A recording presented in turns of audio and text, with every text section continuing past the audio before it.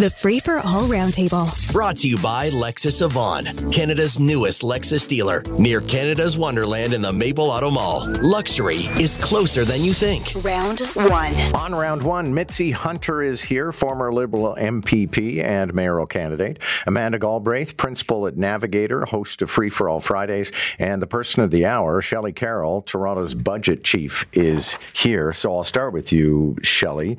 I keep on coming back to the famous lyric, we got to make a decision, leave tonight or live and die this way. We got to either raise taxes in Toronto or figure out what services we can do without. Where are we going? Well, we've already figured out what services we can do without, and people feel that every day. People want a world-class city, and that means you don't want to get halfway home and then the streetcar has to turn around because we don't have enough vehicles. Things like that. Right. That people are noticing, palpably noticing, and so what we're looking at is it's not just a matter of they're going to tax me more, but are we using the right ones? And we know from looking globally at every big city that we're not using the right ones. Property tax just doesn't cut it once you reach a city of 3 million. Well, and what is 1 point in property taxes? What, $40 million? It gets you a little under $40 million. And what we have right now is a hole that is really around $1 billion.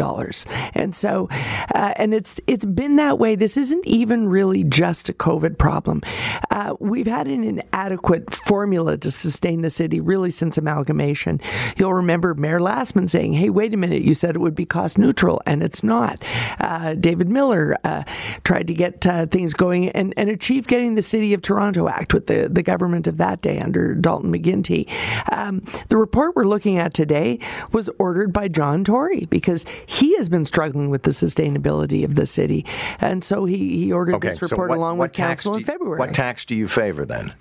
Well, we asked staff to look at ones that we have the power to collect right now under the City of Toronto Act, but not to limit themselves, to look at everything all the way up to and including the 1 cent sales tax that has been discussed in the past, but we don't currently have permission for.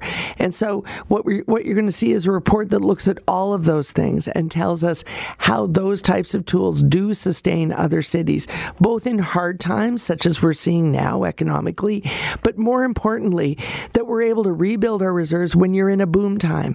The city has not had that ability ever, and a big city really needs to be able to tuck money away in the good times, and we have none of the tools you need to be able to do that, and nor can you collect them from the people who can afford that. Okay, Mitzie Hunter, obviously you were marinating in this stuff for months while you were running for mayor, so what do you see? Yeah, this is the other shoe dropping here for the City of Toronto, and I agree with Shelley that we don't have the amount of revenue that we need to run a big city, a big complex city like Toronto. I think we have to also be careful about what times we are in, because I don't sense that these are economic boom times for us.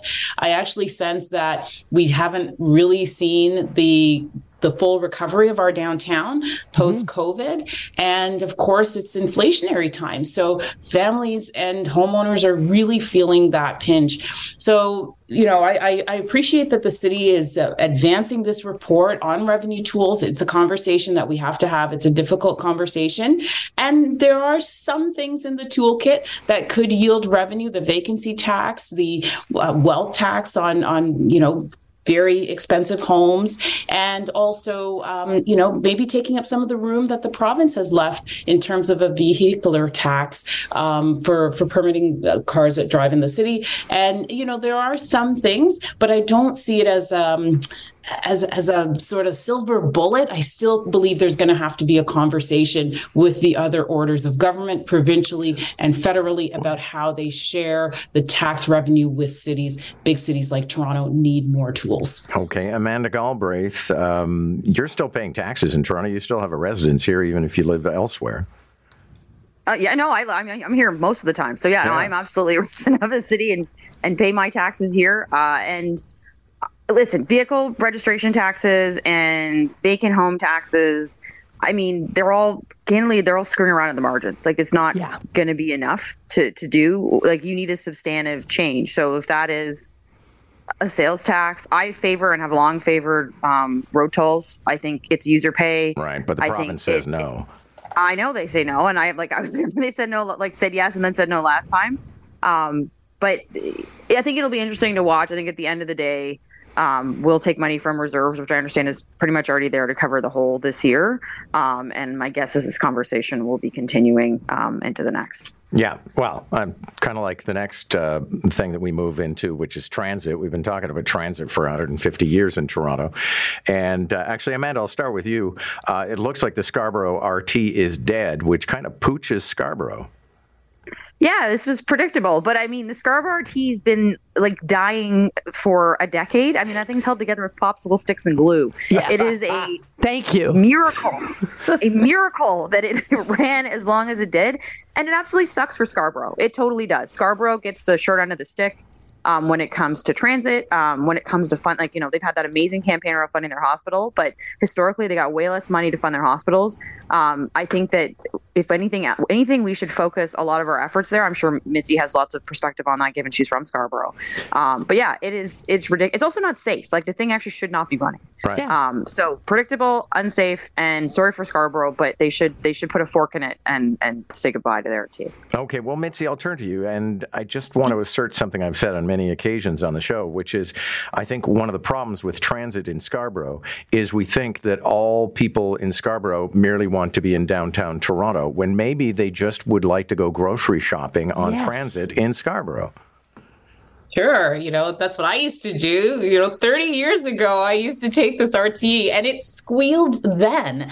And it's amazing that it is now at its end of life and the actual cars are pulling off the tracks. What do we need to get attention to advance the investments that are needed for better transit in Scarborough? And we know it's going to have to be buses, and we're hoping that it's good, planned out, dedicated right-of-way buses, preferably on the existing track once that's decommissioned. And it's going to require some investment from the city. There's just no question about it. This transit system, the SRT, is beyond its useful life. It's not just popsicle sticks and glue.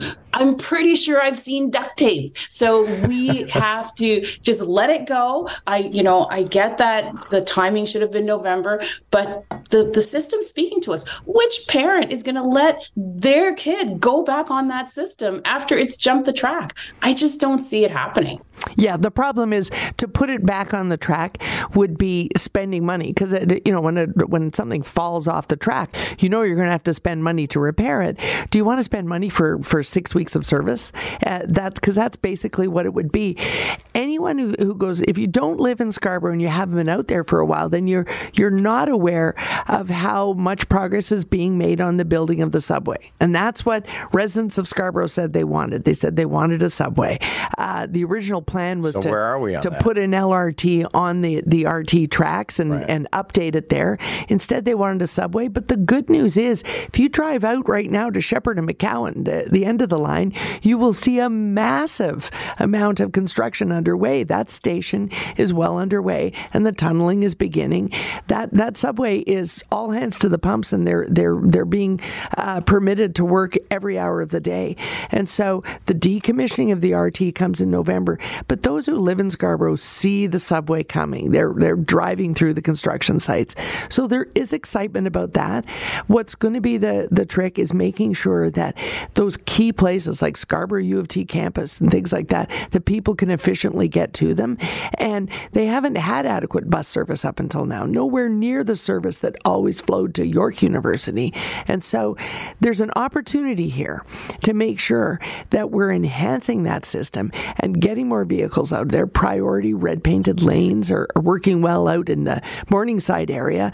Can we use those throughout Scarborough to make sure that the bus becomes a preferred way to travel throughout the subway construction?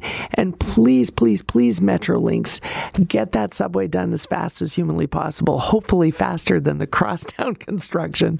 What tragic news that in British Columbia, the number one cause of death for children between the ages of 10 to 18 is drug overdoses.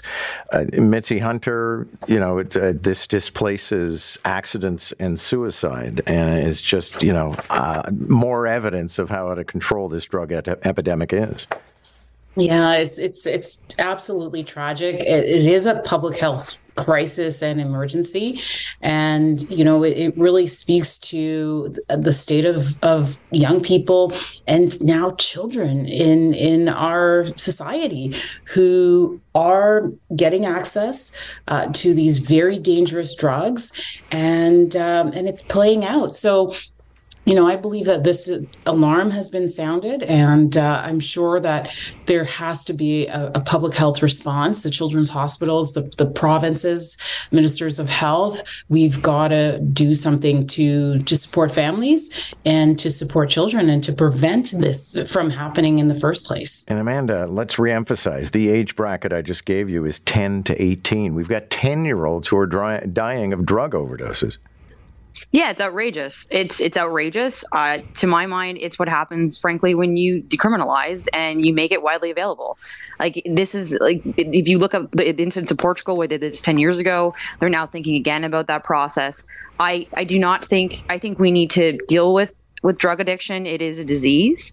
But I think the path that we're on right now as a country, as a city, concerns me and troubles me deeply. BC is always a bit of a canary in the coal mine for the rest of the country. The drug issues there, they start west and they come our way. So buckle up, Toronto. This is coming to us. And the way we are treating these, and this is my hobby horse right now, but these supervised injection sites around the community, within the sites, I think is not feasible. And it is not a path that I think we want to go down, given what's happening in BC right now. Well, except that there is a school of thought that says that when you do decriminalize or even legalize, you then have control of what the supply is. Those children are doing what all teenagers do, which is experiment. But it's too dangerous to experiment now because they're dying, Shelley. They're not experimenting. Yes. They're dying. No, but they're experimenting with drugs thinking they're safe when, in fact, we have a toxic drug supply, especially in the black market. So let's make it publicly available?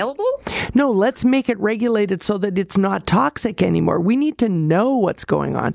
No one's dying of what they're buying in a cannabis shop, for instance, because we know what's in that product. We have a toxic black market supply, and we have to get control of that. We need law enforcement to be on top of that, public health to be on top of that, and parents need to know that they need to say to their kids, you can't as a teenager experiment with drugs the way, to be honest, I did as a teenager in the 70s. You can't, because it's a toxic supply.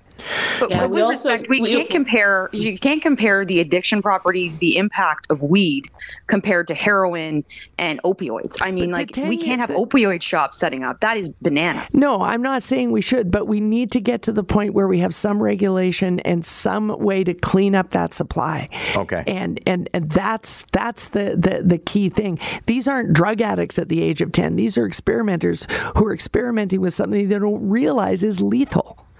Great discussion, and I would love to continue it, but we will have to do that as another chapter. My thanks to Amanda Galbraith, Shelley, Carroll, and Mitzie Hunter.